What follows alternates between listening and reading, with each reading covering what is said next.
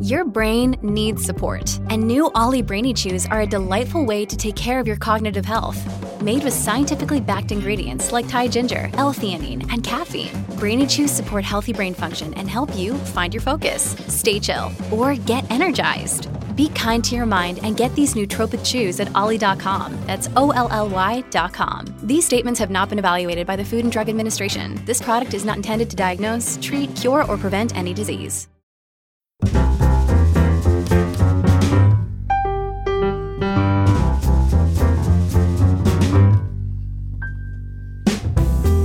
Hello, and welcome to Novel Conversations. I'm your host, Frank Lavallo, and for each conversation, I talk to two readers about one novel, and together we summarize the story for you.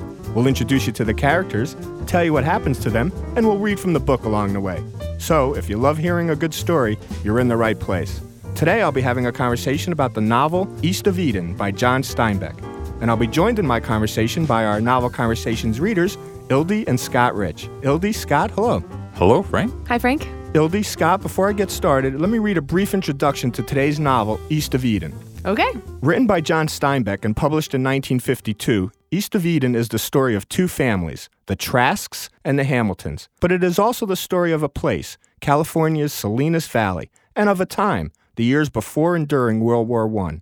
With Adam Trask, Samuel Hamilton, and their children, we follow the two families as they interact with each other through the years, seeking their piece of paradise and the new American dream. How the Trasks and Hamiltons live and grow while watching America move toward war, all the time living just east of paradise, make up the bulk of our novel, East of Eden by John Steinbeck. Scott, with that introduction, let me ask you, is this the first time you've read East of Eden? Yes, it is. This is my first encounter with East of Eden. Did you enjoy it?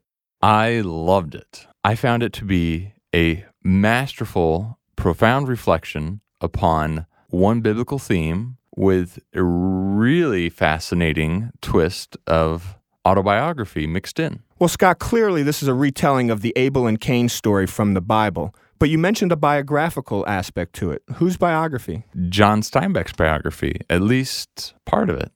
I thought it was amazing that it wasn't until a third way through the novel that you actually find out that John Steinbeck is actually the narrator. The narrator went unnamed until page 280, and then all of a sudden his name is John, and then you find out his father's name was Steinbeck, and you put two and two together, and I was stunned. Ildi, for me, it added to the enjoyment of reading this novel once I knew the narrator was John Steinbeck. It adds an authenticity in that you don't know how much is true and how much is actually fiction. Isn't that always our dilemma when reading fiction? We're never quite sure how much of his own life an author brings to a novel. Well, that's what makes it good fiction, because we can relate it to someone real and then to ourselves. And Steinbeck, through one of his characters, says, if a story is not about the hearer, he will not listen. And he goes on to say, a great and lasting story is about everyone, or it will not last. Well, Ildi, as we read this novel 50 years later, does it still meet John Steinbeck's criteria? Is it still about the hearer? I absolutely think so. The Bible is known for having timeless themes, and I think Steinbeck touches on the idea of predestination in the biblical story. I absolutely think it's relevant today, and it will be relevant 100 years from now because it touches on timeless biblical themes. Ildi, it sounds like you've given this novel a lot of thought. Was this the first time you read it? Yes, it's the first time I've read it, and I'm still working through a lot of the themes. All right, Scott, during my brief introduction, I mentioned that this story is essentially about two families, the Trasks and the Hamiltons. Actually, Frank, before we meet either family, we encounter the Salinas Valley, which becomes home to all the families that we will quickly meet. That's right, Scott. The Salinas Valley of California is almost another character in our novel. It really is, and it's anyone who has been there can tell you it's just this huge salad bowl filled with lettuce and asparagus and every sort of vegetable green you could imagine until these dry, barren hills cut off the gardens on either end of the valley. And Ildi, our first family, the Hamiltons, live in the Salinas Valley, but not in the garden part of the valley. They live in the barren, deserted hills that have no water, basically. Samuel and Liza Hamilton have over 1,700 acres and can't get a drop of water out of them. And the ironic part of that is that Samuel Hamilton is a water diviner. He finds water for other families. There's a lot of irony surrounding Samuel in that he is a water diviner and can't find a drop of water on his land. He invents all sorts of machinery to help other people run their farms, and yet he can't make a dime come out of his own farm. The Hamilton family is incredibly fertile with 9 children, and they have the most infertile, unproductive chunk of land anywhere near the Salinas Valley. And yet, they're a happy family. They describe themselves as poor, and yet they have more fun than any family they know. Now, Scott, Samuel Hamilton was not a native Californian. No, he is from the north of Ireland, from a long line of small family farmers. He had this love of knowledge and of books, and he used to squirrel them away and probably let some of his work go as he's reading away from the watchful eyes of his wife. Samuel was best known in this area for his storytelling abilities. He was, and he would tell comical stories. In fact, most people called him a comical genius. He basically made everyone who came to him feel great. Always happy, always joyful, always funny. And then his wife was the opposite. Steinbeck describes her as having a dour Presbyterian mind and a code of morals that pinned down and beat the brains out of nearly everything that was pleasant to do. But they were very happy together. They were a good match. And Ildi, after John Steinbeck introduces us to the poor but happy Hamiltons, he then introduces us to the rich but unhappy Trask family. Steinbeck introduces us to Adam Trask. Steinbeck says, this kind of man bought land and good land. Scott, when we first meet Adam Trask, he's not a rich man. No, when we first meet Adam, he is being raised by his mother and father, who are, in fact, quite poor. That's right. They're living on a small, poor farm in Connecticut, and his father, Cyrus, has just come back from the Civil War, missing a leg. And he's filled with stories about what a great soldier he was and how he's involved in every possible campaign in the different battlefields of the Civil War. But in fact, he pretty much just happened to lose a leg and lived a life of debauchery the entire time he was in the Army. This is what John Steinbeck tells us. Adam's father, Cyrus, was something of a devil. He really was quite the devil. He gets back from the Civil War with a certain disease he passes on to his wife. She commits suicide, and then he feeds himself and his infant son nothing but alcohol for the next 2.5 days. And within 2 weeks, Cyrus finds a woman, a 17-year-old woman, woos her, weds her, beds her, and impregnates her. And Adam soon has a brother. Adam and Charles, the 2 Trask brothers. And you'll find in this novel that anyone's name beginning with A is the biblical Abel, and anyone whose name starts with a C is the biblical Cain. The bad one. Right now, I want to concentrate on another C. Once he has his second marriage and his second son, life changes a lot for Cyrus Trask. Well, he fought for about half an hour before he lost his leg, but his storytelling about his time in the war and his very articulate critique of how the war is being fought earns him a great deal of respect until somehow the federal government calls him up and gives him a well-paying position within the United States Army for the rest of his life. That's right. A half hour's worth of military service turns into a lifetime of stories and a lifetime job with the federal government helping them fight wars. He's really a complete fraud who is utterly successful. Steinbeck says that at the very first, Cyrus knew he was lying, but it was not long before he was equally sure that every one of his stories were true. And because of all his storytelling, he becomes fascinated and obsessed with military maneuvers and procedures. And so he reads and he studies, and he does become somewhat of an expert. Ildi, you're right. He eventually does train himself to become somewhat of a military expert. But problems arise when he tries to raise his children as a military expert. He basically takes his sons, Adam and Charles, and treats them like they were in boot camp. And Charles, who is an athletic and competitive type of child, enjoys it and thrives on it. But Adam resents it because that's not in his nature. But his lack of parenting skills goes even beyond that. Cyrus commits the cardinal sin of parenting. He tells one child that he loves them more. And Adam is the child that Cyrus Trask loves more, and Charles takes it out on Adam. How does Charles know that that's how his father feels about Adam? Charles has felt it for a long time, and the one concrete fact that he can pinpoint is that at one point, Charles gets his father Cyrus a knife. A knife he saved weeks and months to get the money to buy. And then Cyrus basically puts it in his pocket and you never see it again. He never sharpens it. He never uses it. It's nowhere to be seen. And Charles noticed On that same birthday, Adam found him a mongrel puppy that he picked up in the woodlot and he gave it to him. he didn't care enough to get anything that actually costed money. And Cyrus sleeps with that dog, loves that dog, wouldn't go anywhere without that dog. And Charles is just stuck on how he didn't accept his knife and he loves this godforsaken puppy. This rejection of Charles leads to a major confrontation between Charles and Adam. Yes, essentially Charles tries to kill Adam. But Charles doesn't get the chance to actually finish the deed. Shortly thereafter, Adam is sent to the army. Charles is not allowed to go into the army, and Cyrus Trask goes to work in Washington, essentially never to return to Connecticut, his farm, or his children. In fact, Scott, while Adam's in the army, Charles is alone on the farm and Cyrus is in Washington, Cyrus dies. That's right. But surprise, surprise, he leaves the boys over $100,000 in cash, which in the late 1800s, early 1900s is a fortune. A huge fortune. Overwhelming fortune.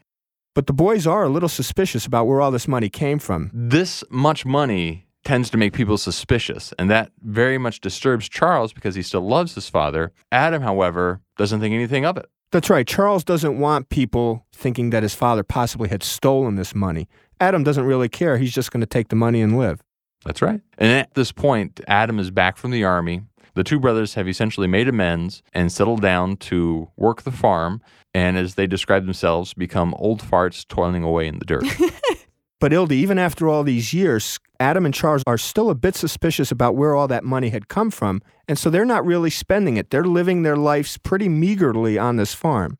There's nothing really to spend their money on. Charles works very hard at making the ranch successful, and the only things he really buys are things to make small improvements on the farm. And Adam is basically just growing restless. Essentially, they're two incredibly uninspired individuals.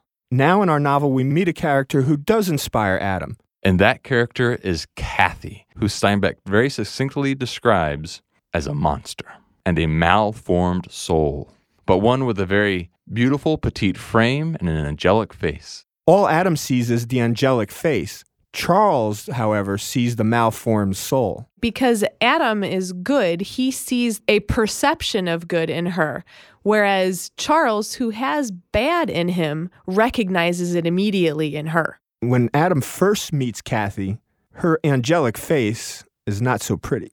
No, she has been beaten and essentially left for dead on the side of the road. Beaten by who? By a man of ill repute who had taken her as his mistress.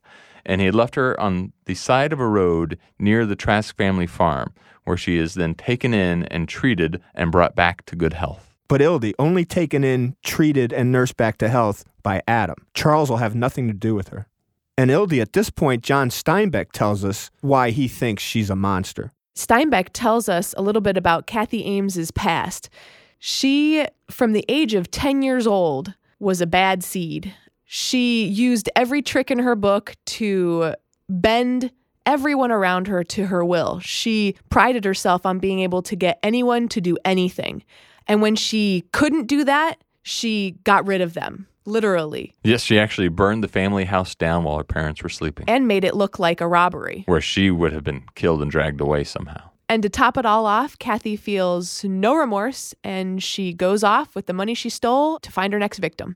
This is the viper that Adam has brought into the bosom of his family. And he marries her as quick as he can and takes her, although she has absolutely no interest, to Salinas Valley, California. What does Charles think about Adam marrying Kathy and planning to move out to the Salinas Valley with half of their money? Well, Charles is even more convinced that Kathy is evil personified because of a little visit she makes to Charles's room on Kathy and Adam's wedding night. After she has put Adam to sleep by chemical means. So on her wedding night, Kathy drugs Adam and sleeps with Charles. Yes. Yep. With the result being that when she does finally leave for the Salinas Valley with Adam, she's pregnant. That's right. Adam takes Kathy to the Salinas Valley, and he wants to create a beautiful Eden for her. And how does he do that? Well, he needs to dig wells. And who's going to dig his wells? Samuel Hamilton. That's right. We said early on that Samuel Hamilton was a water diviner. He could find water on anyone's land, just not his own. Right. But Scott, the serpent in this garden is, Kathy has no interest in having a beautiful Eden in her backyard. She even bluntly tells him, I did not want to come here. I did not want to be here. I will leave you as soon as I am able. And obviously she's not going to be able to leave him until she has her baby. Right. So she tries to get rid of that too. Scott, Adam remains oblivious to the depth of Kathy's feelings. All he sees is that beautiful angel he saw from the very beginning.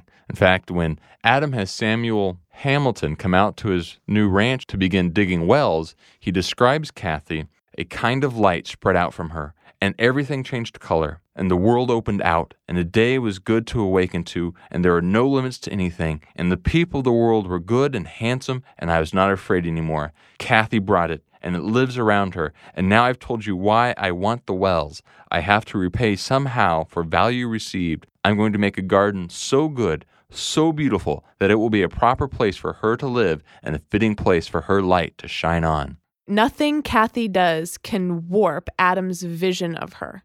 Well, Ildi, up until now, there was nothing that could shake his feelings. But when Kathy gives birth, everything changes. In fact, she gives birth to not one, but two boys. And within a week, she decides to leave. Adam tries to stop her, so she shoots him and walks out the door. Adam does ask, what about your children? And she coldly responds, throw them down one of your wells for all I care.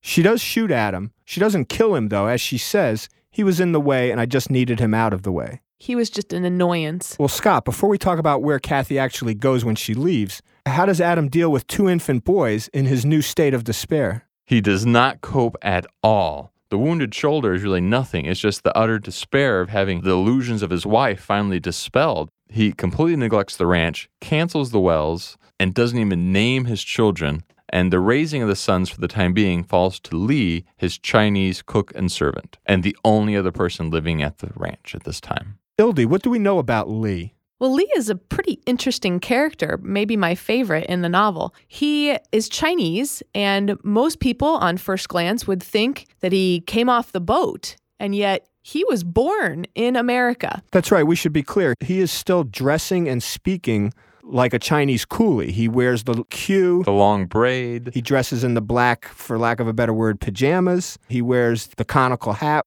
and speaks in what we would describe as pidgin English. Right. He's pretty good friends with Samuel Hamilton, and Samuel picks up on this and asks him why he acts this way when he's lived here his whole life. His response is, well, when I speak and talk like an American, nobody listens, nobody understands, because that's not what they're expecting to hear when I open my mouth. He says he finds it much more advantageous to just continue to go along with their perceptions because that way he's heard and listened to. Ildi, I got to tell you, I also liked Lee a lot in this novel. He's about as close a thing to a hero in the entire story. But let's not forget Samuel Hamilton. He's also a great character. And about this time, he's the one who comes to the rescue of the 2 Trask boys. He finds out from Lee that Adam still has not named his sons after they've been around for a full year, and Lee suggests maybe someone really needs to physically snap him out of his stupor. And that's exactly what Hamilton does. He knocks him out to wake him up. Yes. And Ildi, Samuel Hamilton's primitive approach does work with Adam Trask. Samuel Hamilton actually brought a Bible along to help with the naming, and he suggests Cain and Abel. But that's quickly rejected. Oh, thank gosh. Yeah, so they pick another C and A name, Caleb and Aaron. Scott, it's the discussion of the Cain and Abel story that Lee and Samuel and Adam have when they name the boys, Caleb and Aaron, that causes Lee to worry that maybe they've predestined these boys to follow some sort of path because they've been given these biblical names. That's right, because in the story of Cain and Abel, one brother, Cain, goes on to kill his brother, Abel. And he does that because he believes that his sacrifices to God are being turned away while Abel's sacrifices are being accepted by God. But apparently in the biblical story, God says to Cain, if thou doest well, shalt thou not be accepted. Thou shalt rule over sin. And this gets Lee thinking. Will man conquer sin? Must man conquer sin? Can man conquer sin? And he compares translations, and he finds that some translations are quite different. Some say thou shall, some say thou will. And this question of thou shall or thou will leads to 10 years of study by Lee. Well, Ildi, while we have Lee beginning his search for the meaning of some of these words, let's talk again about Kathy. After Kathy shot Adam and left him and the boys, where did she go and what is she doing now? She goes to a rather nearby town, the town of Salinas, and she quickly takes over one of the 3 local brothels. Ildi, Kathy doesn't just work her way to the top. As she did with her parents, she kills the madam of this brothel and takes over. The madam was just in the way. Yeah, in fact, she will take this brothel to incredible new heights of ill repute and debauchery. And let's be clear, for the next 10 years or so, Adam and his boys do not know that Kathy is now the legendary Madam Kate. Correct. But there will be a time when all 3 Trask men will find out. It's actually Adam that learns about Kate first, and it's Samuel Hamilton that tells him. Samuel realizes that he's dying, so the children have decided that they're each going to take their parents in for a month or 2. This is sort of his farewell tour to visit all of his kids, including the daughter, who's the mother of our narrator, John Steinbeck. It's here that we find out that Olive, one of the Hamilton children, has a son named John, and their last name is Steinbeck. Aha. That's right, Olive married Ernest Steinbeck. Right. But Ildi, Samuel Hamilton's leaving is only one of his reasons for wanting to tell Adam about Kate. There's a much more important, much deeper reason that he feels he needs to tell Adam now. The other reason Samuel decides to tell Adam is because it's the culmination of Lee's 10 years of study on the Bible passage distinction between the words thou will conquer sin or thou shall conquer sin. And Scott, Lee's 10 years of study has actually given him a third phrase, thou may. Look, Bumble knows you're exhausted by dating. All the must not take yourself too seriously and 6'1" since that matters. And what do I even say other than hey? Well, that's why they're introducing an all-new Bumble with exciting features to make compatibility easier, starting the chat better, and dating safer. They've changed, so you don't have to. Download the new Bumble now. Lee and several of his Chinese friends in San Francisco do an intense study of Hebrew and discover the Hebrew word timshel. They search for the best definition of this Hebrew word timshel, and the best they can come up with is that timshel means thou mayest. So in fact, God wasn't saying you will conquer or you shall conquer, but you may conquer. And this changes everything. This means that you have to choose. That's right. God puts it back on man. It's man's choice. Man has free will. We're not predestined to be good or bad. It's always going to be our choice. And as Lee says in the book, think of the glory of the choice. That makes a man a man. A cat has no choice, but a man does. Well, why does this final discussion about thou mayest versus thou shall lead Samuel Hamilton to tell Adam about Kate? Because, as Lee says, this matter of having a choice, quote, cuts the feet from under weakness and cowardliness and laziness. And this makes Samuel realize telling Adam won't destroy him. Adam still has to choose whether or not he will be destroyed or whether or not he will conquer this problem. And Scott, just as an aside, I have to say that Lee's description of these old Chinese men sitting around with their opium pipes studying Hebrew was one of the funnier scenes in our novel. Absolutely. And they were so inspired by this Hebrew, they decide they're not ready to die. They're too excited to die and are next taking on a study of Greek. That's right. But let's get back to Samuel Hamilton telling Adam about Kate. Ildi, does it kill Adam? Almost. But Adam decides that before it destroys him, to go see Kate. And when he does, it completely shatters the spell that she cast upon him. And Scott, even though this information about Kate frees Adam, he chooses not to tell his boys about her at this time.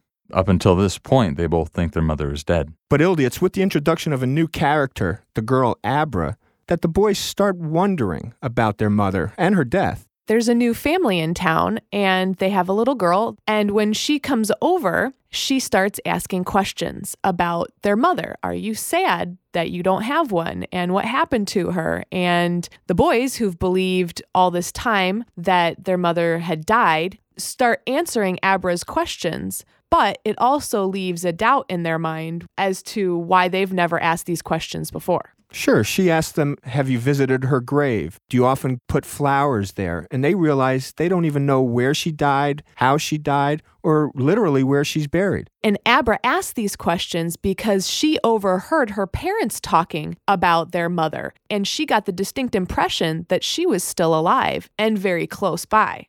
I guess we should be clearer here. It's basically an open secret in this town that Kate is alive, is the owner of this brothel. The only people that really don't know it are the boys.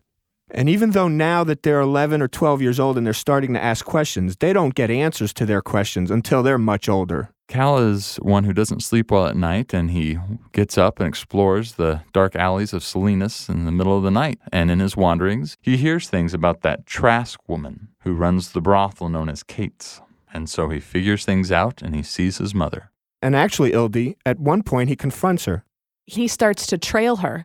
She notices him and asks him, "Why are you following me?" And he blurts out, "Because you're my mother, and I was curious about you." This is a pretty monumental meeting. What kind of impact does it have on Cal? It has a twofold impact on Cal. He, first of all, is introspective, and he hopes and fears that his mother's blood is not completely within him and that he is not evil like she is. But he's not sure about that because he has had some streaks of meanness in his past. So he is fearful that it is within him and he can act just like her.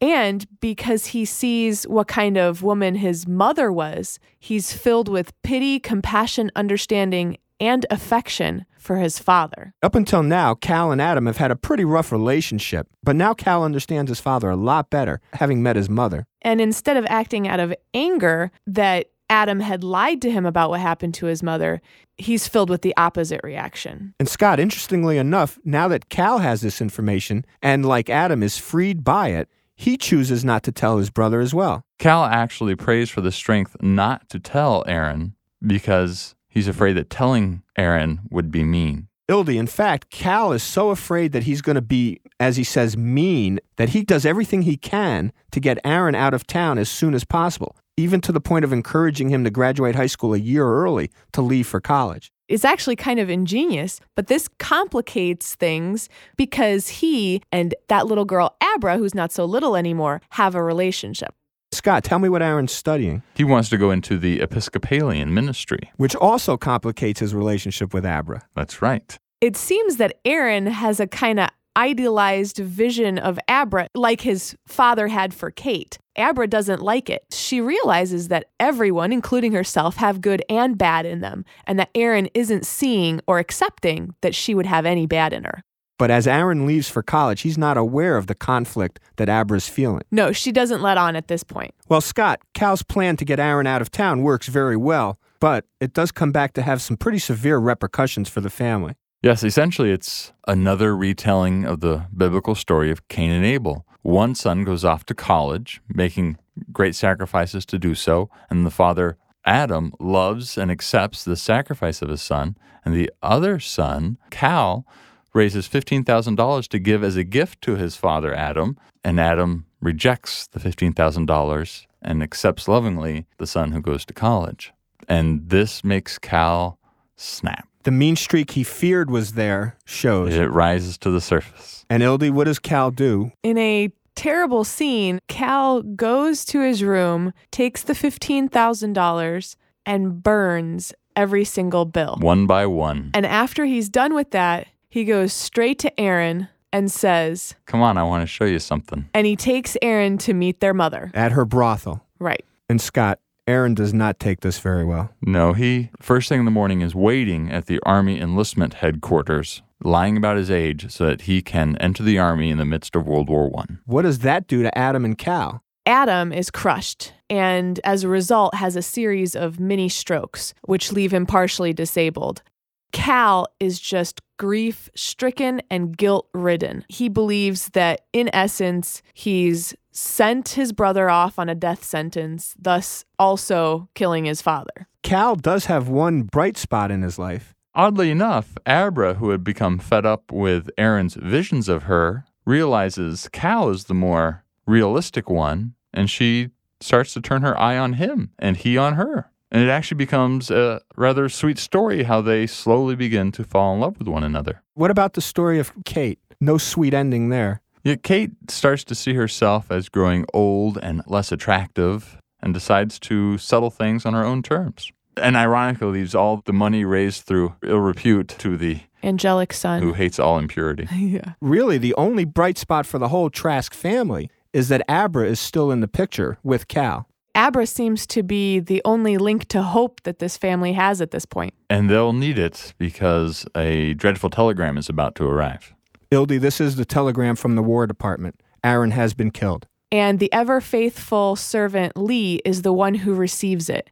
And there is a moment that Lee almost chooses not to give the telegram to Adam. But then he says, "That's not my right. Nobody has the right to remove any single experience from another. Life and death are promised. We have a right to pain."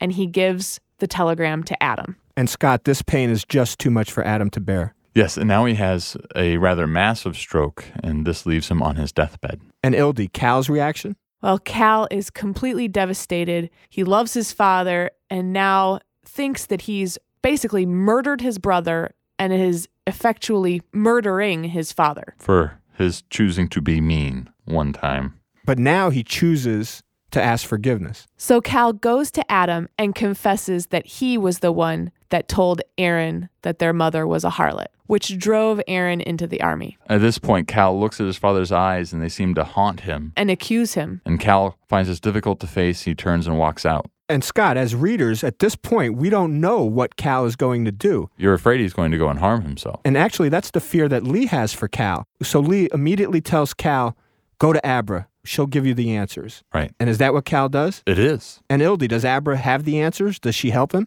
Yes, she does.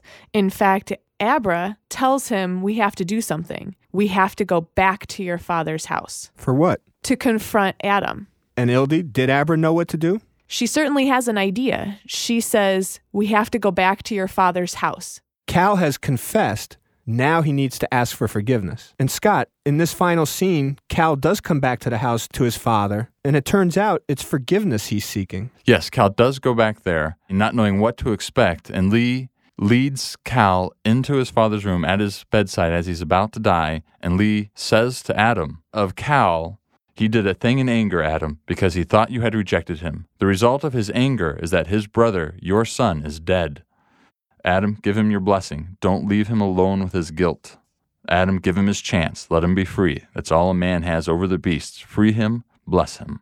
Ildi, what does Adam choose to do? Well, with a monumental effort, Adam slowly raises his right hand an inch and whispers the word Timshel, the Hebrew word for thou mayest. Scott, Timshel. Cal mayest? Mayest what? This revisits what Lee had told Adam and Samuel many chapters ago, that in the Bible, God says, Timshel, thou mayest conquer sin, that you have free will to choose. And Adam is telling his son, you too have free will, and you can choose to move on and forget your guilt. You can choose to live on with your guilt or have it crush you and die. Yes. Telling his son that you have free will. You have to choose how you respond. And it's with the death of Adam and the hope for Cal and Abra that our novel, East of Eden, by John Steinbeck, ends. Yes. That's right. Now, Ildi, Scott, of course, we couldn't get to every character in this novel or to get to every moment. So if you have a character you want to introduce us to, or if you have a quote you want to read, now's your opportunity. Ildi, do you have something? Yes, actually, I do. There's a quote right after Samuel Hamilton dies. We didn't mention it, but Samuel Hamilton goes off on his farewell tour, and he does actually pass. And all the people who loved Samuel are contemplating what life is going to be like without him. And Steinbeck writes, there can't be any world without Samuel. How could we think about anything without knowing what he thought about it? What would the spring be like, or Christmas, or rain? There couldn't be a Christmas. Their minds shrank away from such thinking, and they looked for a victim, someone to hurt because they were hurt. And I think that last sentence just sums up the entire novel. It's very telling because at every turn, the characters in the novel strike out because they're hurt. Cain and Abel, Adam and Charles, Cal and Aaron. Everyone, when they are hurt, they strike out at someone else. Kate and anyone. Exactly. Scott, do you have a moment or a character? I'd like to revisit the scene where Lee informed Samuel and Adam about his discovery of the Hebrew word timshel, thou mayest. Please do. At the end of this discovery that man has free will, he may choose to conquer sin, Samuel decides that he wants to give Adam the chance to choose and says, if I had a medicine that could cure you of your sadness, would you choose to take it even if it might kill you? And Adam says, yes, I don't want to know, but I want the medicine. Give it to me. And Samuel does. And this is what he says. Adam, Kathy is in Salinas. She owns a whorehouse, the most vicious and depraved in this whole end of the country, the evil and ugly, the distorted and slimy, the worst things that humans can think up are for sale there. The crippled and crooked come there for satisfaction, but it is worse than that. Kathy, and she is now called Kate, takes the fresh and young and beautiful and so maims them that they can never be whole again. Now there is your medicine. Let's see what it does to you. Yikes. Yeah, that was some strong medicine. It may sound cruel, but it's really an attempt to inoculate him because it is the truth. And facing that truth, he might be able to move on. And the medicine did cure him. Of Kate. Well, Scott, my quote's not quite as dramatic as yours, but it does illustrate that John Steinbeck used every character in his novel, the major characters and even some of the minor characters that we never even talked about, to illuminate his beliefs about man's choice. Every character in this book had choices to make. And this is just one minor character, Samuel Hamilton's granddaughter, Mary, actually John Steinbeck's sister, Mary. Here's the quote. My sister Mary did not want to be a girl. It was a misfortune that she could not get used to. She was an athlete, a marble player, a pitcher of one-o-cat, and the trappings of a girl inhibited her. Of course, this was long before the compensations for being a girl were apparent to her. What I find funny is that she's trying to choose to reject the one thing she has no choice about. That's right.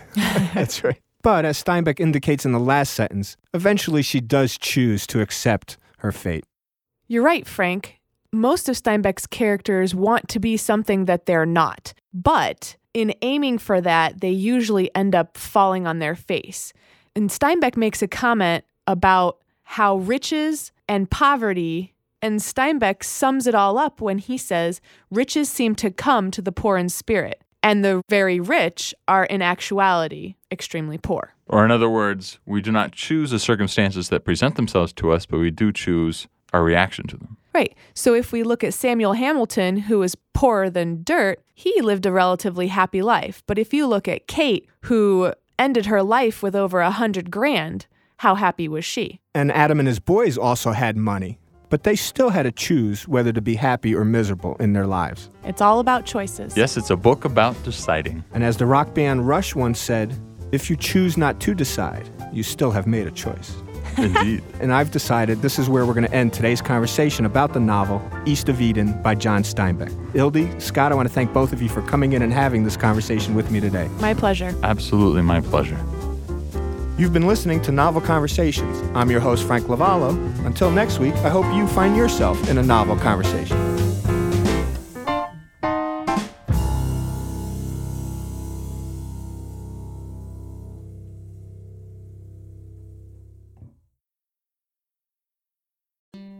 Hello everyone, my name is Tom Kearns and I host the Anglo-Saxon England podcast, where I cover the history and culture of England from the departure of the Romans in the 5th century to the Norman conquest in 1066. So far we've surveyed the collapse of Roman rule in Britain, the migration of the Anglo-Saxons, and the history of Northumbria from its beginnings in the mists of legend to its destruction at the hands of Viking raiders in the 9th century. I hope you'll come and give it a go.